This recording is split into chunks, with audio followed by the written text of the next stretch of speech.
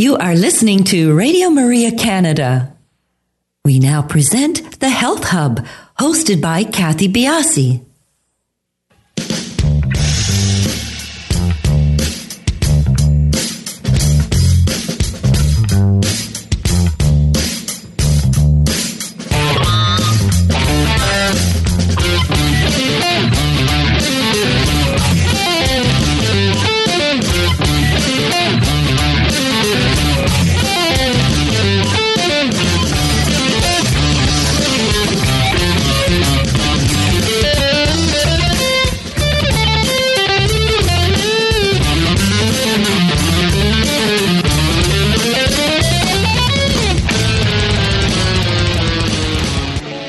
Good morning, everyone, and welcome to the Health Hub. I'm Kathy Biasi, and along with our producer, Alex Diaz, we would like to welcome you to the show today. I can't help but say that. It's so automatic for me, but Alex is away on a much-deserved vacation. But on behalf of him, I will say thank you for joining us today. Our show is live. You can call in 416-245-1534, and please do follow us on Instagram, Twitter, and Facebook. Our handle is at the Health Hub RMC. And if you would like to email us, we're very open to replying to your comments. If you have show requests, if you have unanswered questions from our show, please feel free to email us at thh@radiomaria.ca. And please subscribe to our podcast. We are simply called The Health Hub. We are on iTunes, SoundCloud, all your favorite podcast platforms. And you can also find our podcasts on the Radio Maria website, which is www.radiomaria.ca. And you can find it on my website, which is www.kathybiasi.com. So we make it really easy for you to track us down and to find us. And if you like what you hear, please do leave us a comment. As I always say at the beginning of the shows, we have fantastic guests on our show, and spreading the word of our podcast and what our guests have to say is just an incredible way of really spreading health news. And you're doing other people a great service by promoting these guests who have such great cutting-edge health information, as you will find out today on our show. Our show last week, the microbiome in your eyes, which has gained garnering a lot of listening pleasure, if you might say. People are been very responsive to that show with Dr. Harvey Fishman, is up and ready for you to listen to. It was very interesting. I learned quite a bit from that show. So again, we have a lot of guests. Feel free to browse all the shows we're hitting. I think today might even be our 80th show. It is our 80th live show, so another small milestone for our podcast. So our show today is entitled The End of Alzheimer's, and our guest is Dr. Thomas Lewis. I thought it would be fitting to start off this segment of the show with things that we can incorporate right now to keep our brain sharp. And there are actually a lot of things that we can do, and it doesn't matter what age you are. I got a fly buzzing around me. It doesn't matter which age you are. As we learned last week, right around 30 years old is the key time to start thinking about brain health, but it probably doesn't pop into our minds at that point in time. It's a busy stage at age 30. But incorporating some of these things on a daily basis is not hard to do, and it really does set us up for brain function going on into a later life. So I'm going to give you a bunch of them. First off is do something. There is very, very good science supporting the notion that regular aerobic exercise is extremely important for long-term health of your brain, for mental fitness. The sweet spot seems to be at least 30 minutes of physical activity every other day. And, it's not running a marathon. It can be. But, for the average Joe, it's very, get up and walk in the morning. Make it a habit. It's beautiful to walk this time of year in Toronto. The weather is cool and crisp. We have quite a change from last week. But get out and walk. Vary your speeds of walking. If you can get into a little trot, that's fine. But do something. It really is proven. You've heard the importance of exercise in so many other spheres of health, but brain health, number one, get out there and do something. Get enough sleep. When we don't sleep, a recent study has found that proteins build up on the synapses, possibly making it hard to think and learn new things. So again, The practices that we're talking about aren't something new, but the avenues that they travel are. Get enough sleep. You've heard on one of our podcasts with Why We Sleep that there is a sweet spot for sleep. We're talking 7 to 9 hours. Dr. Garcia-Rill mentioned that to us. Very important for brain health. Get your sleep. Know your body. Know your circadian rhythms. Know your timing. Shut the lights off. Shut the computers off. Go to bed. Manage your stress levels. Stress floods the brain with harmful chemicals, possibly affecting the hippocampus and other areas of the brain that are involved with memory. Living a balanced lifestyle, pursuing relaxing activities, which you can tie right back to exercising, to walking, are important pieces of obtaining, of keeping a positive mental health. Also, working your brain. Now, we've seen, I think you've probably heard the commercials. You've heard the things about you doing crosswords, doing Sudoku.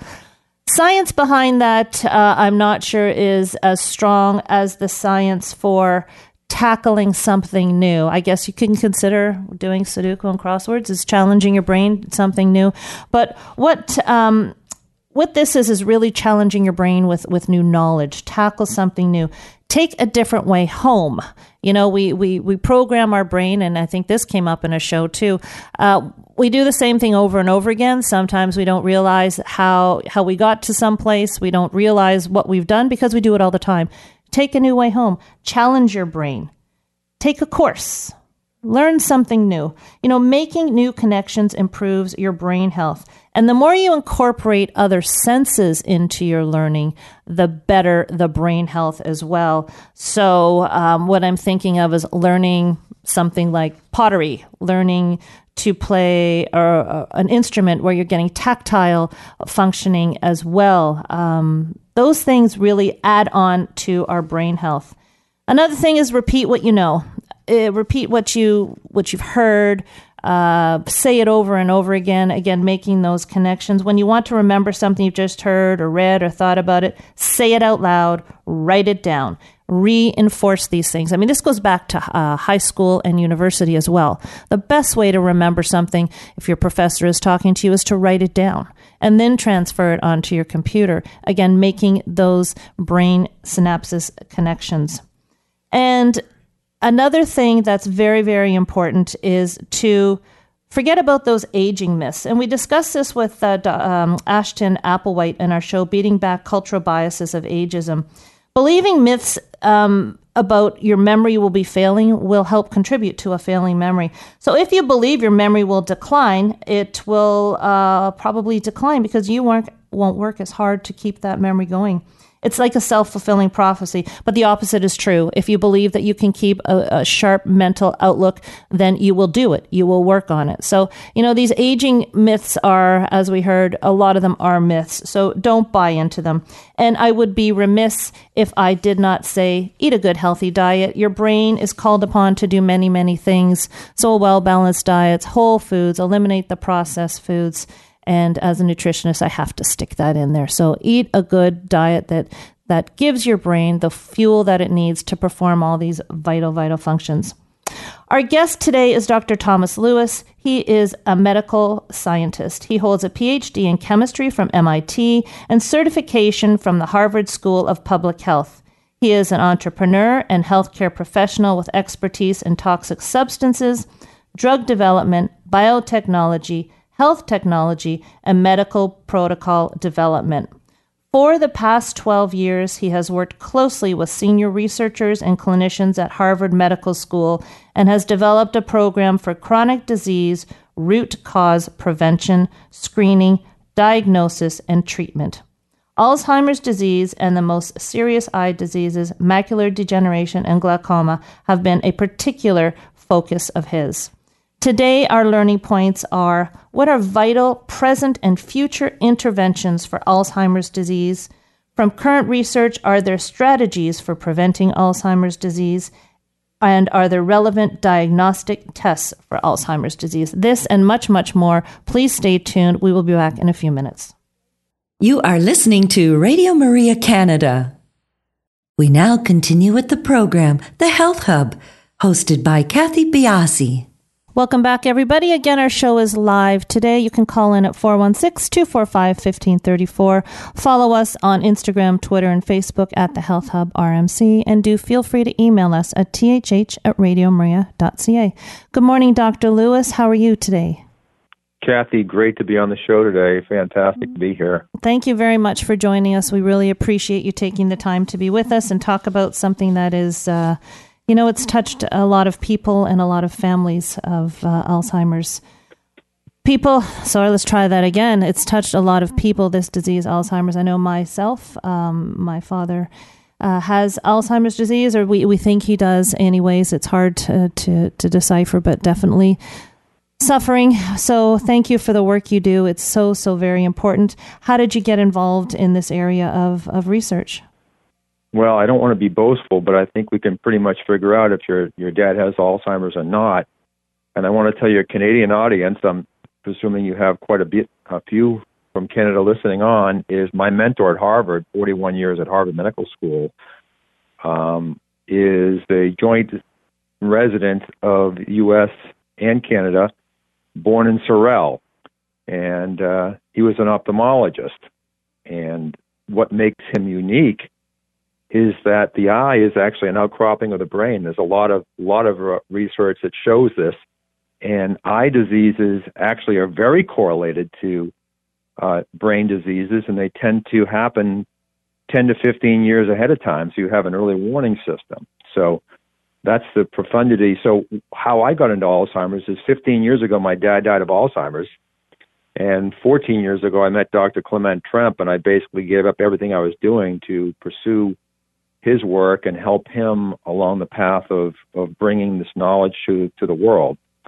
So last week I was in Switzerland. I was invited to a very selected group of researchers from all over the world, 24 of them, talking about Alzheimer's, and there was a group from Naples, Florida that was also there offering, they've created this program called Alzheimer's Germ Quest, and they're offering $1 million to anybody who can prove that Alzheimer's is unequivocally, in some instances, caused by infection. And the researcher that sponsored it, I believe, should win the award. We'll see if that really happens. But the interesting thing is, out of the 24 people, I was the only one there that's not treating a mouse, doing research. We actually work with real live people.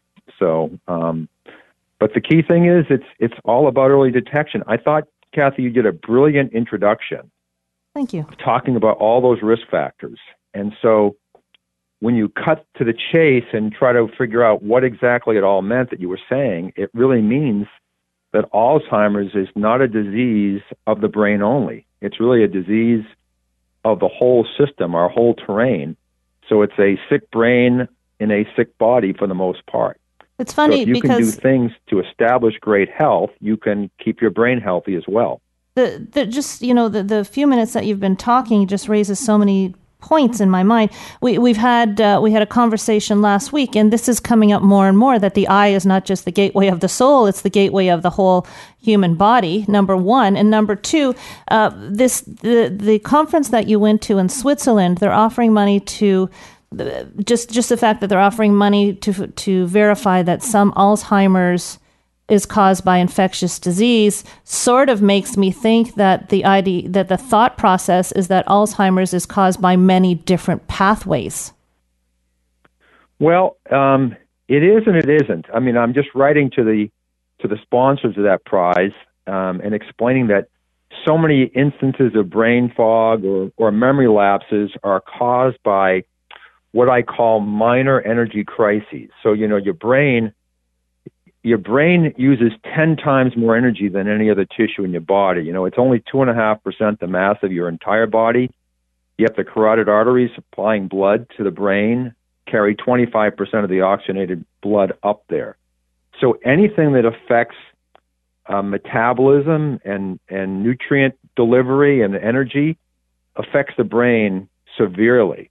The downside is, from a diagnostic perspective, for a neurologist, is that the brain is so resilient, it can overcome this energy deficiency for a long, long time. And when you finally realize through symptoms that there's something going on in the brain, it's usually very progressed. That's why backing up to the eye and other things and recognizing these warning signs early is truly the only way to reverse this disease. We've reversed very late Alzheimer's disease. I know it's an audacious statement, but I could provide your listening audience with verifiable proof there, but we really have backed up. So, for example, I wrote an article with Dr. Tremp that was published earlier this year, and it's called It's Never Too Early or Too Late, End the Epidemic of Alzheimer's by Preventing or Reversing Causation from Pre-Birth to Death. Now, I know pre-birth sounds pretty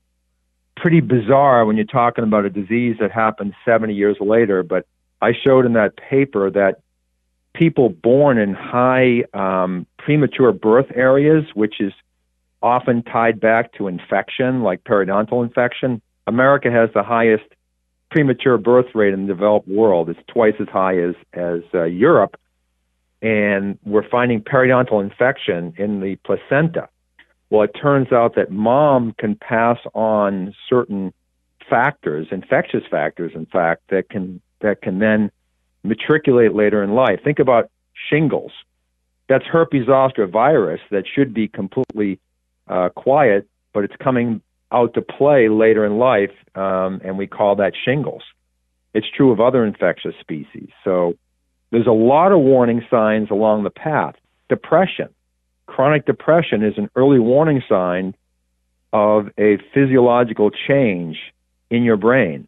And people depressed, we now know, have much more Alzheimer's later in life than people who aren't depressed.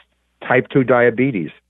What type 2 diabetes is, it's really insulin resistance. The cells in your body are incapable of taking in caloric fuel because they've been put under stress so frequently with the high-carb diets. So what insulin resistance and type 2 diabetes is, it's really an energy crisis. So, for example, you look at that child who's very heavy. They have plenty of calories. What they don't have is plenty of nutrients.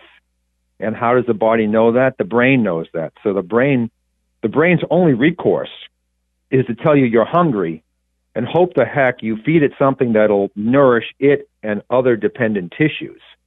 And if you don't do that, you'll remain hungry. And if you only eat high-calorie, low-nutrient density foods, you're going to gain a lot of weight, and the cycle goes on and on and on.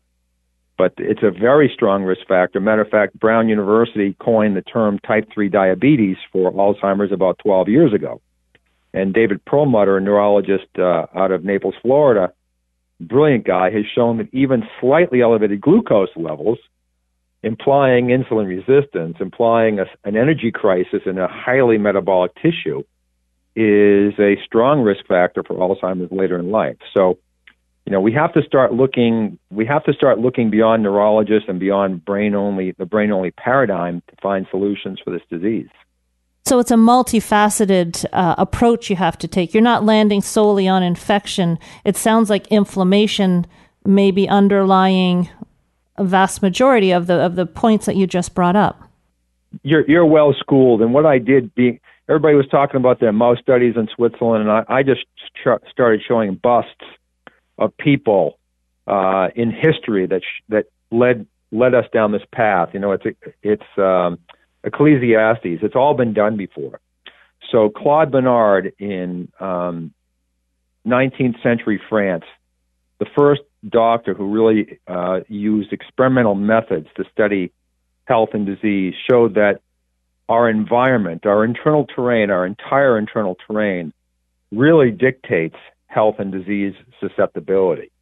And then Louis Pasteur, one of the authors of the germ theory, said certain germs could create certain type of disease.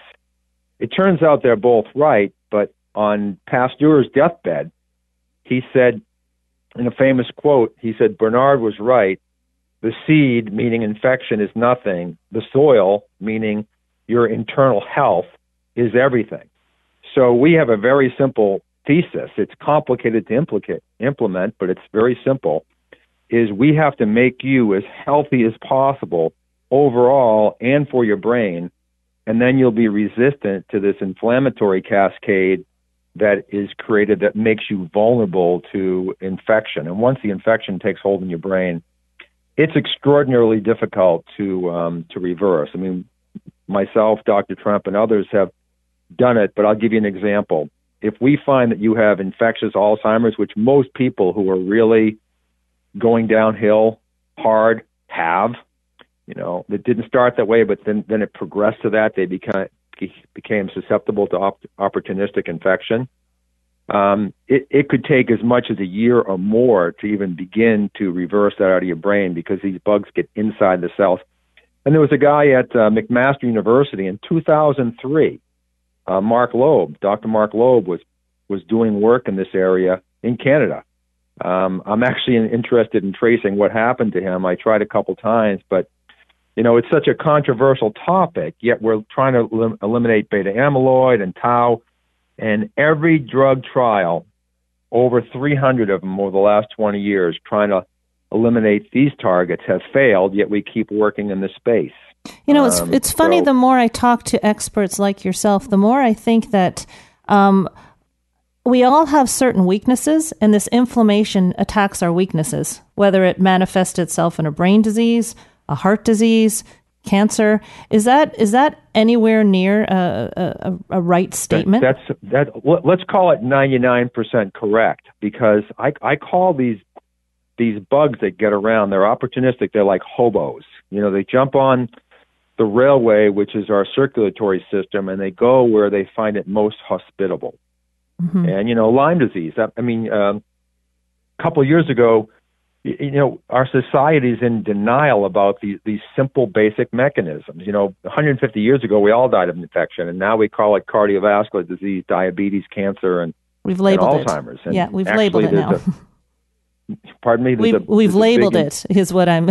You all these diseases now are just labels for the same underlying thing, it sounds like you're saying. It's labeled. So Chris Christopherson was diagnosed with Alzheimer's. He's the singer-actor from, the 80s kind of time frame. And then they retracted it. They said, no, he actually had Lyme disease. But they didn't realize it's the exact same thing. Mm. Lyme disease has a spirochetal bacterial called Borrelia burgdorferi, and it's pretty well shown. One of the researchers in Switzerland, she's Swiss, she published a paper in 1993 called Alzheimer's Spirochetosis with a question mark. And spirochetes are a certain type of bacterial infection. Some emanate from the gums of your mouth. Some come from what are called vectors or bugs that transmit disease through the bite, ticks, for example, and then slowly lead. The problem we face in proof is they're called cryptic. Christopherson was probably bitten by a tick when he was 15 years old. And this thing held in a latent state, just like I was talking about shingles, and then came out to play in his body when it found vulnerability or when he got sick or any number of constellation of factors that just made him more vulnerable to this cascade. Mm-hmm. And so that's why the burden of proof is so challenging. And the standard of care, it's Machiavellian principle. They own the power and they're going to keep the power. And people like myself who are trying to say that what they're doing is wrong for the most part. The burden of proof they're requiring before they'll adopt it into the standard of care, so for example, the health system in Canada, will take another 30 years. Mm-hmm. I'm not one to wait for that. I'll let the researchers play with their mice and all that, but in the meantime, I have a program that actively diagnoses and helps people today. What's come out of that in my mind is that you just can't give up on your health. You can't allow weaknesses to set in, because I think, as you're very readily pointing out, we probably all have some of these bugs in us, and they're just waiting to take hold. So keeping up on your health is an extremely important thing to do. We're going to take a quick break here, and then when we come back, we're really going to get into your research, if you would be so kind to tell us about that, and where you sort of vary and vary off the path with sort of allopathic current treatment of Alzheimer's. So we'll be back in a couple of minutes. You are listening to The Health Hub here on Radio Maria Canada. A Catholic voice wherever you are. To contact us and be a part of the show, please call 416-245-1534. We now continue with the program. Here once again is your host, Kathy Biasi. Welcome back, everybody. We're having a fascinating conversation here with Dr. Lewis. Dr. Lewis, I want to get into some brass tacks here about your research and how you can help us with Alzheimer's, with prevention perhaps, and with other different ways of tracking the disease. Are there any relevant diagnostic tests for Alzheimer's disease that you can point us at? Well, that's a fantastic question because the standard of care is still looking for the amyloid and tau markers. But let me just tell you how I got into this with Dr. Tremp. So he developed ways to treat eye diseases as systemic diseases way back in the 80s. In the 90s, he actually developed a treatment protocol for macular disease, glaucoma, and other eye diseases. And, we learn more from patients than we do from research. There's no question. And so patients would be coming back, say a husband and wife, and let's say the wife had some memory impairment. The husband would report back to Dr. Tremp that the treatment that he put his wife on was leading to a memory improvement as well. The eye was improving. And the interesting thing about the eye is we have two eyes, one brain. So usually the eye diseases don't happen in both eyes at the same time. And statistically, the rate of progression into the second eye is well characterized. And Dr. Tremp, unlike anybody in the world, was able to arrest the disease from progressing into the unafflicted eye. But the patients were coming back and telling him that the memory was improving as well. And so it was controversial for him, though, because, he developed a set of blood tests. And so we like to say there's a specific blood test for Alzheimer's. We've already discussed that it's all these nutritional factors, exercise. So the factors that really tell us about future chronic disease, and Alzheimer's fits into just a subset of chronic disease, are things like fasting insulin, things like C-reactive protein, which is a measure of vascular inflammation in the smallest of the vessels, the capillaries. It's homocysteine that Dr. McCulley at Harvard has shown is very toxic to vessels, and the Framingham study, the largest ongoing study in the history of mankind since 1947, shows that for every 5 points of elevation in homocysteine, there's a 40% increase in Alzheimer's disease. So there's no way we can't say that this isn't a diagnostic for Alzheimer's. We've developed a methodology and an algorithm that we call our chronic disease temperature, and it's simply an amalgamation of multiple blood markers that are highly correlated with people who have Alzheimer's disease. And so we create a very simple score, and it tells you where you are on the health disease continuum. Then we look at the eye. If you have cataract, glaucoma, macular degeneration, these are all telling signs, but then we look in the back of the eye with extraordinarily sensitive tests that a lot of optometrists and ophthalmologists have, called an OCT, and we can see in the retina if there's atrophy occurring very accurately. Matter of fact, the OCT device, optical coherence tomography, is 1,000 times more precise than MRI because of the type of light it uses to create the image. So if you're 50 years old and your doctor says, I think I see some really warning signs of eye disease, and we run an OCT on you and we see thinning, I can guarantee you, because it's been published many, I'm not talking 1,000 times, that your brain is also experiencing atrophy. And what Mass General has showed is that if you walk into this Harvard hospital and you have a little memory impairment, when they do an MRI on you, they can't see the details, but they can tell you that you're between 15 and 20% brain atrophy at that point. So, can we back up a sec here? Because what is that connection between macular degeneration and memory loss? So macular degeneration is a neurodegenerative condition, and it's happening in a surrogate tissue to the brain. It's actually happening to the optic nerve. So macular degeneration is a vascular condition that's leading to the deterioration of the optic nerve. Well, the same pathology is happening in the brain. So in my book, The End of Alzheimer's, chapter 6, I have a detailed set of studies on macular degeneration and glaucoma that show that these people who have this disease progress to Alzheimer's at a much higher rate than people without these diseases, and the risk factors are all the same.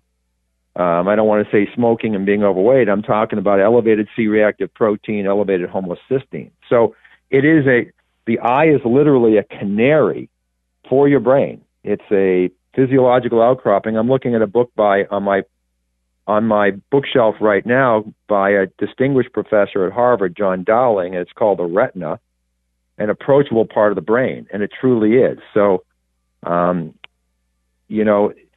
I would suggest your audience, if they have any doubt, go into Google and just type in glaucoma and Alzheimer's, and you'll find a dozen papers by name that will indicate that glaucoma is a form of Alzheimer's in the nervous tissue of the back of the eye. Okay, well, that begs the question then, what can we do? What are some scientific, researched interventions when we see these warning signs? So what we've done, because both the retina and the brain are so metabolically active, the first thing you must do with anybody in a preventative, but also in a treatment mode, because if you don't solve the underlying energy crisis, you won't make them better. You must solve the insulin resistance conundrum. And I'm not talking about what is your fasting glucose or what is your A1C. I'm talking about what is your fasting insulin. And that fasting insulin must be completely optimized. And the reason is, look, diabetics get much more Alzheimer's, diabetics get much more cancer. Why? Because they have an excess fuel floating around in their vessels, and they're feeding cancer cells. Glucose feeds cancer cells. Glucose feeds bacteria and viruses and other pathogens. So the number one thing you can do is make changes, and I'm not talking about lowering it with drugs. You must bring your cells back out of that inflammatory state into an insulin-sensitive state. That's the first thing you do. Okay, and I have to ask here, because most of us understand that glucose is the primary fuel for our brain.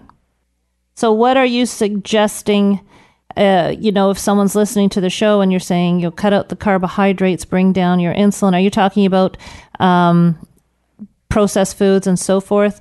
Or are you veering us? Right, processed foods. Okay. So you're not veering us towards a high-fat diet necessarily. You're veering us towards a whole foods diet.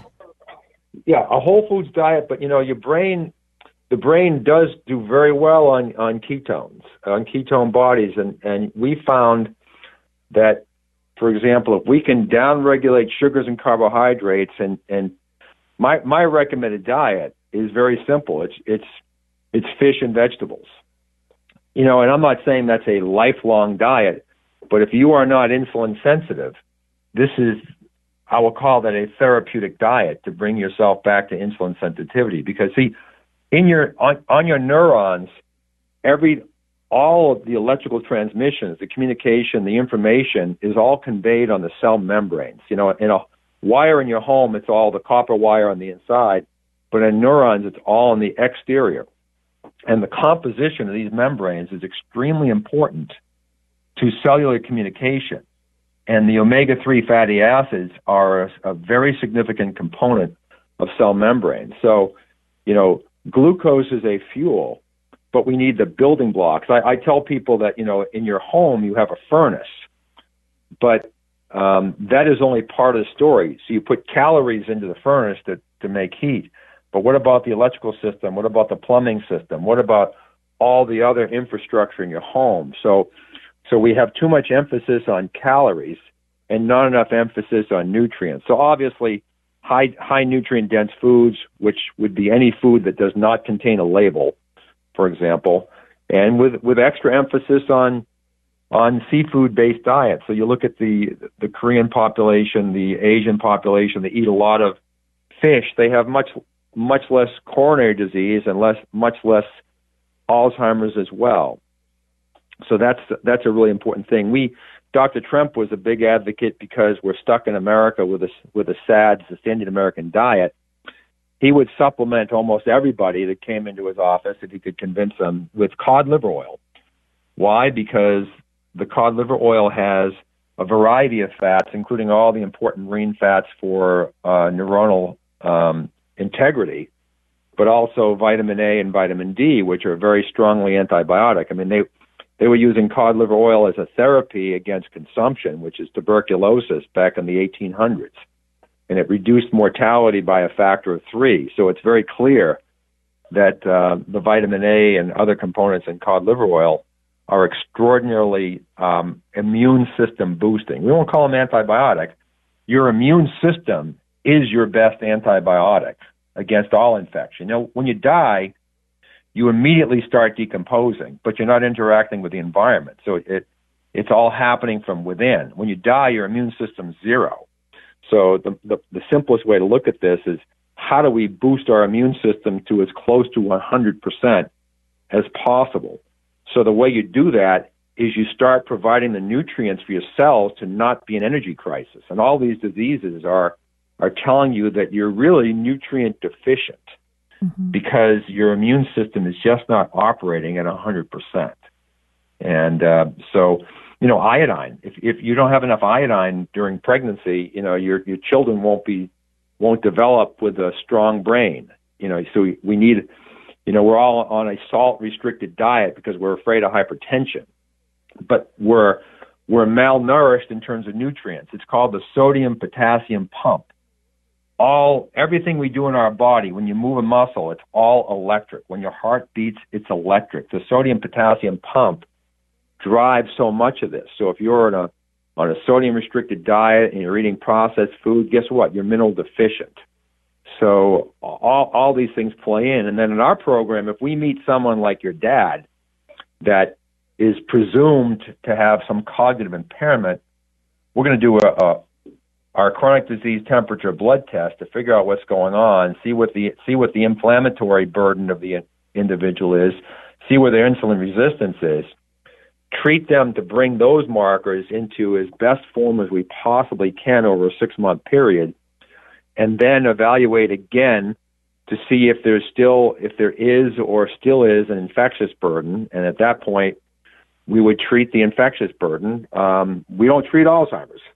Okay, we treat the infection, and everybody has a little bit of it. And when we treat the infection, amazing things happen to brain health because it downregulates all the inflammation, driving the cognitive dysfunction in the brain.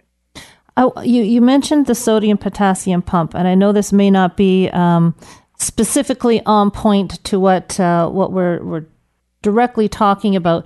But clinically speaking, are you seeing a greater imbalance of that sodium-potassium pump where you're seeing more and more patients high on the potassium end of the scale? We're actually seeing people more on the sodium end of the scale.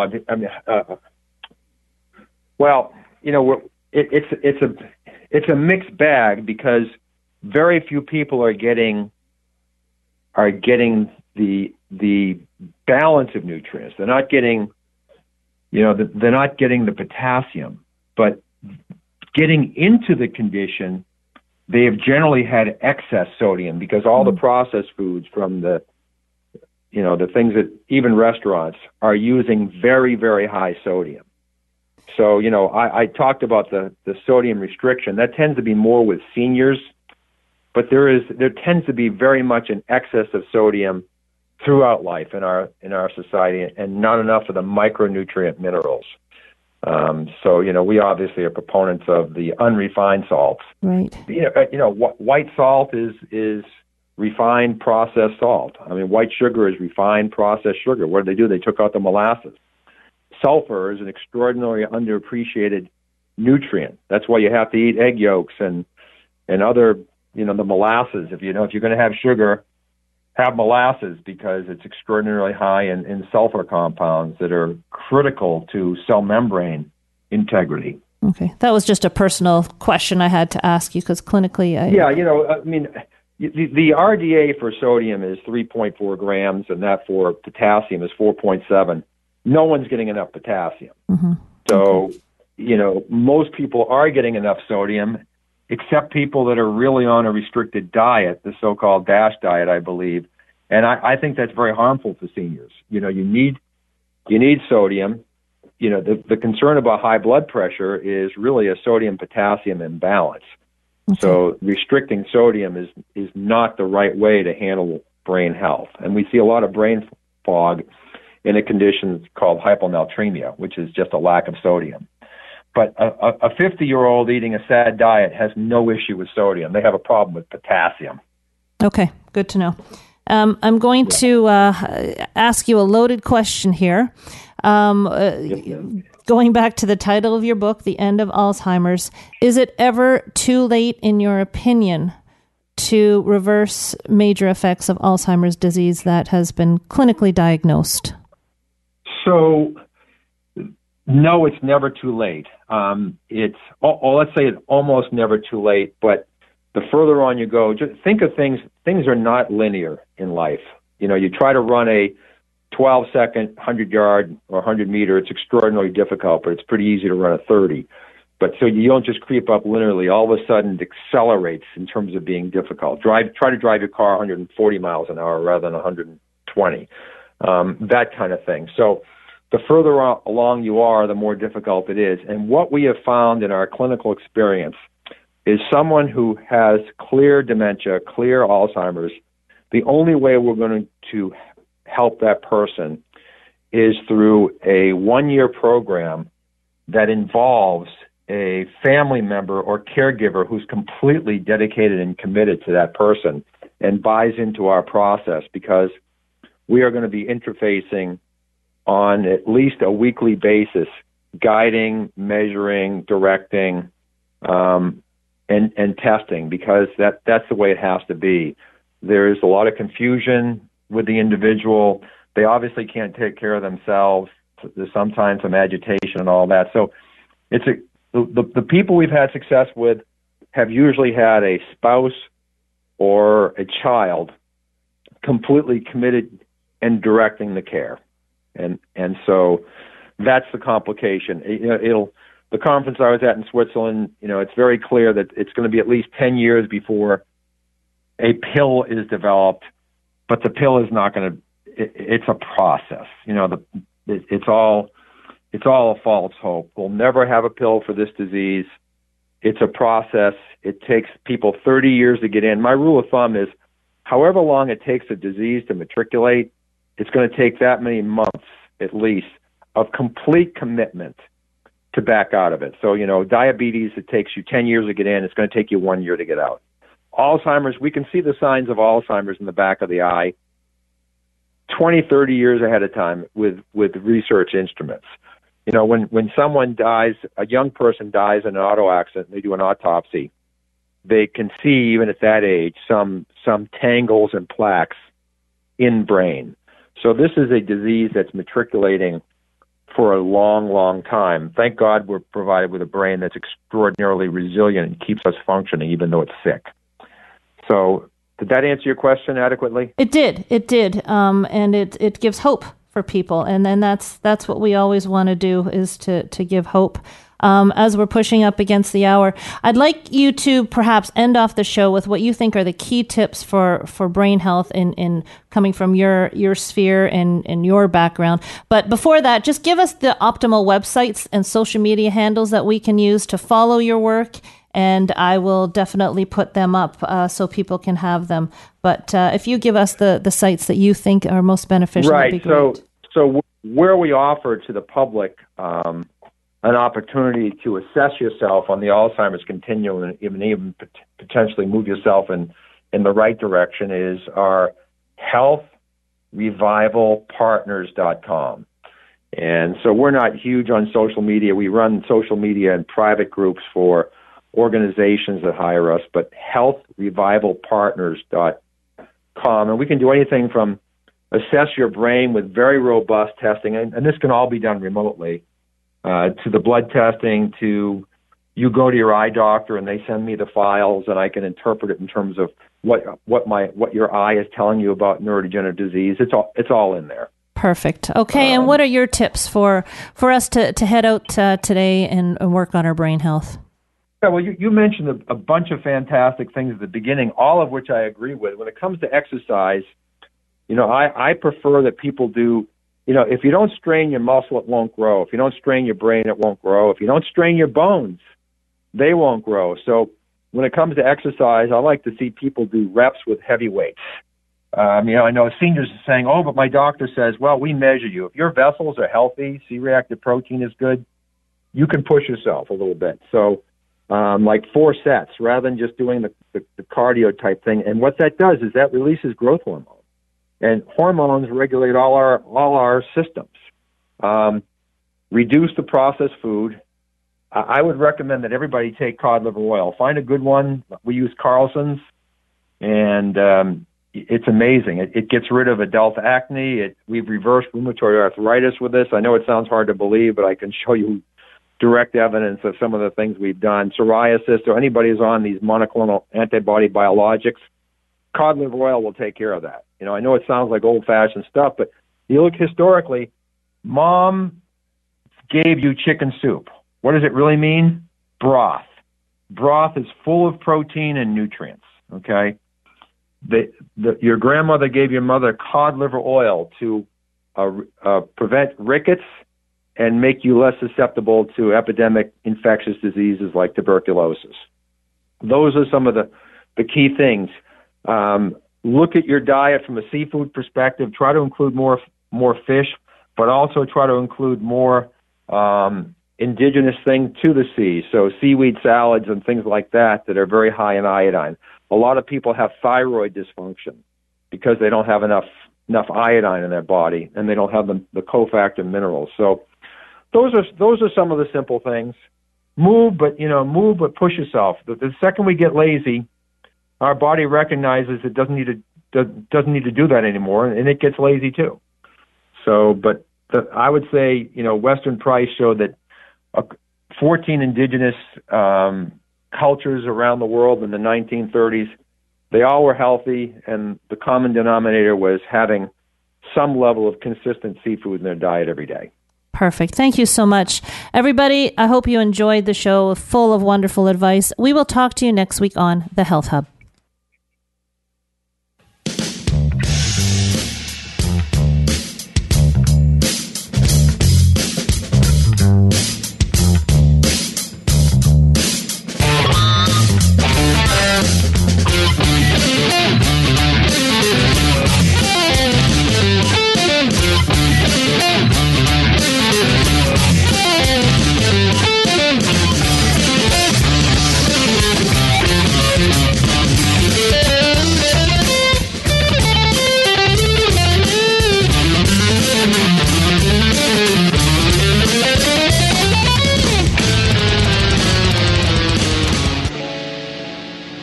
You have been listening to The Health Hub, hosted by Kathy Biasi, here on Radio Maria Canada.